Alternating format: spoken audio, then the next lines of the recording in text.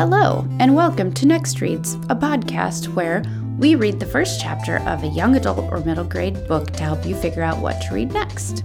The North Liberty Library does not necessarily endorse any author's views, but it does support the freedom of speech and the freedom to read.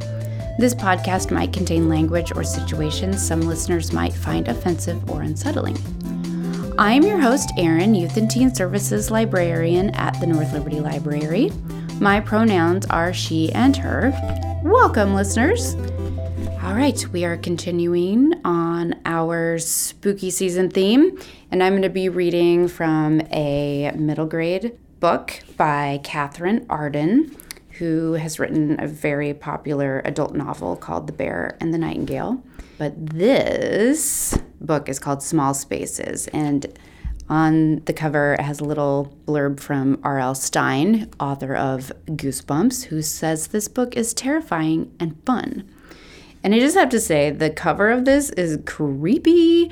It has an empty field full of scarecrows in various poses, and you can see like that silhouette of a barn and a silo, and then a school bus parked in front of the field. And then like in the front part of it, there is a very ominous looking scarecrow head kind of peeking out from the side, and honestly, creepy. Okay, so when 11-year-old Ollie finds a disheveled, weeping woman by the river threatening to throw a book into the water, she doesn't think, she just acts, plucking the book from the woman's hands and running away with it. As Ollie begins to read, she finds herself entranced by a creepy tale, Small Spaces. Set on a farm hundreds of years earlier, it's about a girl, the two boys who loved her, and a peculiar deal struck with the Smiling Man, a sinister specter who grants your most tightly held wish, but only for the ultimate price. Ollie is still reading the next day on a school trip to a local farm with a haunting history. There, Ollie discovers not only that the farm is run by the woman whose book she stole, but also the graves of the very people she'd been reading about. More alarming is what happens on the way home. The school bus breaks down, forcing Ollie's teacher to return to the farm for help, leaving his students alone with the oddest bus driver Ollie has ever met. The driver warns Ollie's class that someone or something will soon come for them.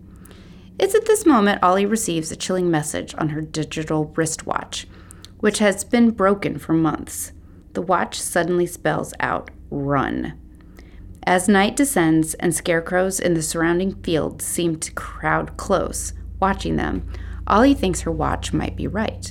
Joined by only two of her classmates, Ollie takes to the woods with one last word of advice from the bus driver ringing in her ears. Avoid large places at night. Keep to small. Oh! Okay. I hope you're feeling brave. Chapter 1.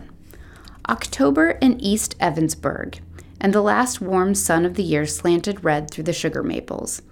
Olivia Adler sat nearest the big window in Mr. Easton's math class, trying, cat-like, to fit her entire body into a patch of light.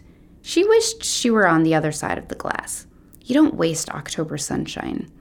Soon the old autumn sun would bed down in cloud blankets, and there would be weeks of gray rain before it finally decided to snow. But Mr. Easton was teaching fractions and had no sympathy for Olivia's fidgets. "Now," he said from the front of the room. His chalk squeaked on the board. Mike Campbell flinched. Mike Campbell got the shivers from squeaking blackboards, and for some reason, from people licking paper napkins. The 6th grade licked napkins around him as much as possible. "Can anyone tell me how to convert 3/16 to a decimal?" asked Mr. Easton. He scanned the room for a victim. "Coco?" Said Coco Zintner, hastily shutting a sparkling pink notebook. She added wisely, squinting at the board. ".1875, thought Olivia idly. But she did not raise her hand to rescue Coco. She made a line of purple ink on her scratch paper, turned it into a flower, then a palm tree. Her attention wandered back to the window. What if a vampire army came through the gates right now? Or no, it's sunny. Werewolves? Or what if the Brewster's Halloween skeleton decided to unhook himself from the 3rd-floor window and lurch out the door? Ollie liked this idea. She had a mental image of Officer Perkins, who got cats out of trees and filed police reports about pies stolen off windowsills, approaching a wandering skeleton. "I'm sorry, Mr. Bones, you're going to have to put your skin on." A large foot landed by her desk. Ollie jumped. Coco had either conquered or been conquered by 3/16, and now Mr. Easton was passing out math quizzes. The whole class groaned. "Were you paying attention, Ollie?" asked Mr. Easton, putting her paper on her desk. "Yep," said Ollie, and added, a little at random, .1875. Mr. Bones had failed to appear. Lazy skeleton. He could have gotten them out of their math quiz. Mr. Easton looked unconvinced, but moved on. Ollie eyed her quiz. "Please convert 9/8 to a decimal." "Right." Ollie didn't use a calculator or scratch paper. The idea of using either had always puzzled her, as though someone had suggested she needed a spyglass to read a book. She scribbled answers as fast as her paper could write, put her quiz on Mr. Easton's desk, and waited, half out of her seat, for the bell to ring. Before the ringing had died away, Ollie seized her bag, inserted a crumpled heap of would-be homework, stowed a novel, and bolted for the door. She had almost made it out when a voice behind her said, "Ollie." Ollie stopped. Lily Mayhew and Jenna Gurman nearly tripped over her. Then the whole class was going around her like she was a rock in a river. Ollie trudged back to Mr. Easton's desk. Why me, she wondered irritably. Phil Greenblatt had spent the last hour picking his nose and sticking boogers onto the seat in front of him. Ugh. Lily had hacked her big sister's phone and screenshotted some texts Annabelle sent her boyfriend. The 6th grade had been giggling over them all day. And Mr. Easton wanted to talk to her? Ollie stopped in front of the teacher's desk. Yes? I turned in my quiz and everything, so... Mr. Easton had a wide mouth and a large nose that drooped over his upper lip. A neatly trimmed mustache took up the tiny bit of space remaining. Usually he looked like a friendly walrus. Now he looked impatient. Your quiz is letter perfect, as you know, Ollie, he said. No complaints on that score. Ollie knew that. She waited. You should be doing 8th grade math, Mr. Easton said. At least. No, said Ollie. Mr. Easton looked sympathetic now, as though he knew why she didn't want to do 8th grade math. He probably did. Ollie had him for homeroom and life sciences, as well as math. Ollie did not mind impatient teachers, but she did not like sympathy face. She crossed her arms. Mr. Easton hastily changed the subject. Actually, I wanted to talk to you about chess club. We're missing you this fall. The other kids, really appreciated that you took the time to work with them on their opening gambits last year. And there's the interscholastic tournament coming up soon, so... He went on about chess club. Ollie bit her tongue. She wanted to go outside. She wanted to ride her bike, and she didn't want to rejoin chess club. When Mr. Easton finally came to a stop, she said, not quite meeting his eyes, I'll send the club some links about opening gambits. Super helpful. They'll work fine. Tell everyone I'm sorry. He sighed. Well, it's your decision, but if you were to change your mind, we'd love... Yeah, said Ollie. I'll think about it. Hastily, she added, Gotta run. Have a good day. Bye. She was out the door before Mr. Easton could object, but she could feel him watching her go.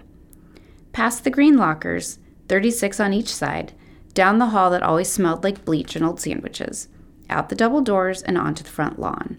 All around was bright sun and cool air shaking golden trees. Fall in East Evansburg.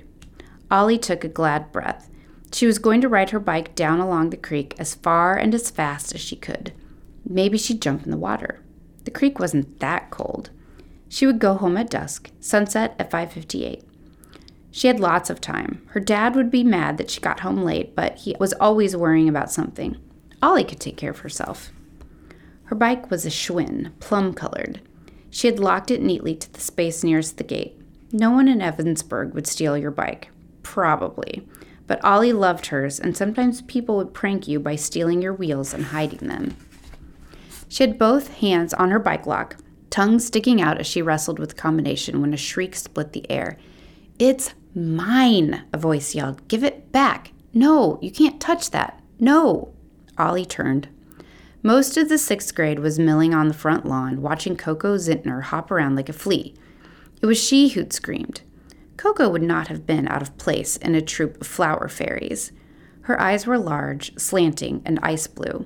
Her strawberry blonde hair was so strawberry that in sunshine it looked pink. You could imagine Coco crawling out of a daffodil each morning and sipping nectar for breakfast. Ollie was a little jealous. She herself had a head full of messy brown curls, and no one would ever mistake her for a flower fairy. But at least, Ollie reminded herself, if Phil Greenblatt steals something from me, I'm big enough to sock him. Phil Greenblatt had stolen Coco's sparkly notebook, the one Coco had closed when Mr. Easton called on her. Phil was ignoring Coco's attempts to get it back. He was a foot taller than her. Coco was tiny. He held the notebook easily over Coco's head, flipped to the page he wanted, and snickered. Coco shrieked with frustration. "Hey, Brian," called Phil, "take a look at this." Coco burst into tears. Brian Battersby was the star of the middle school hockey team, even though he was only 12 himself. He was way shorter than Phil, but looked like he fit together better, instead of sprouting limbs like a praying mantis. He was lounging against the brick wall of the school building, watching Phil and Coco with interest. Ollie started to get mad. No one liked Coco much. She had just moved from the city, and her squeaky enthusiasm annoyed everyone. But really? Make her cry in school? Brian looked at the notebook Phil held out to him. He shrugged. Ollie thought he looked more embarrassed than anything. Coco started crying harder. Brian definitely looked uncomfortable. "Come on, Phil. It might not be me." Mike Campbell said, elbowing Brian. "No, it's totally you." He eyed the notebook page again. "I guess it could be a dog that looks like you." "Give it back," yelled Coco through her tears. She snatched again. Phil was waving the notebook right over her head, laughing. The 6th grade was laughing too, and now Ollie could see what they were all looking at. It was a picture. A good picture Coco could really draw, of Brian and Coco's faces nestled together with a heart around them. Phil sat behind Coco in math class. He must have seen her drawing. Poor, dumb Coco. Why would you do that if you were sitting in front of nosy Philip Greenblatt? "Come on, Brian," Mike was saying. "Don't you want to go out with hot Coco here?" Coco looked like she wanted to run away, except that she really wanted her notebook back, and Ollie had pretty much had enough of the whole situation. And so she bent down, got a moderate-sized rock, and let it fly. Numbers and throwing things, those were the two talents of Olivia Adler. She'd quit the softball team last year too, but her aim was still on. Her rock caught Brian squarely in the back of the head, dropped him thump onto the grass, and turned everyone's attention from Coco Zintner to her. Ideally, Ollie would have hit Phil, but Phil was facing her, and Ollie didn't want to put out an eye. Besides, she didn't have a lot of sympathy for Brian. He knew perfectly well that he was the best at hockey, and half the girls giggled about him, and he wasn't coming to Coco's rescue, even though he'd more or less gotten her into this with his dumb friends and his dumb, charming smile. Ollie crossed her arms and thought in her mom's voice, "Well, in for a penny," hefted another rock and said, "Oops, my hand slipped." The entire 6th grade was staring.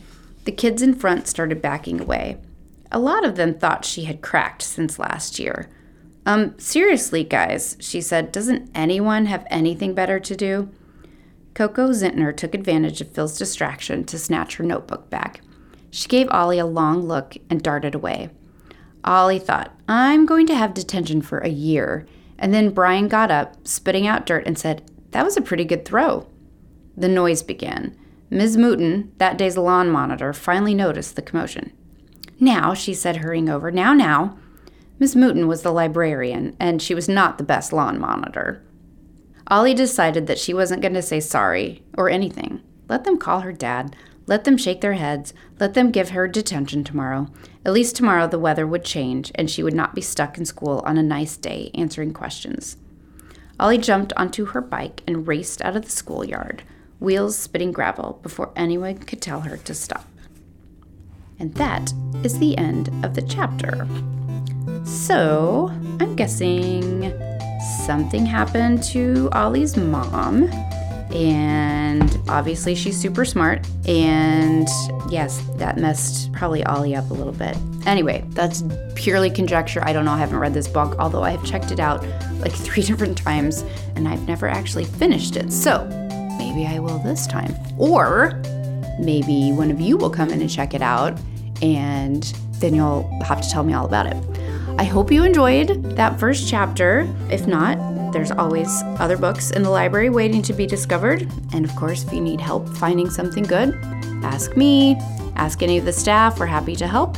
I will put some read-alikes in the show notes or books that have similar themes. And I hope you join me next time for another Next Reads.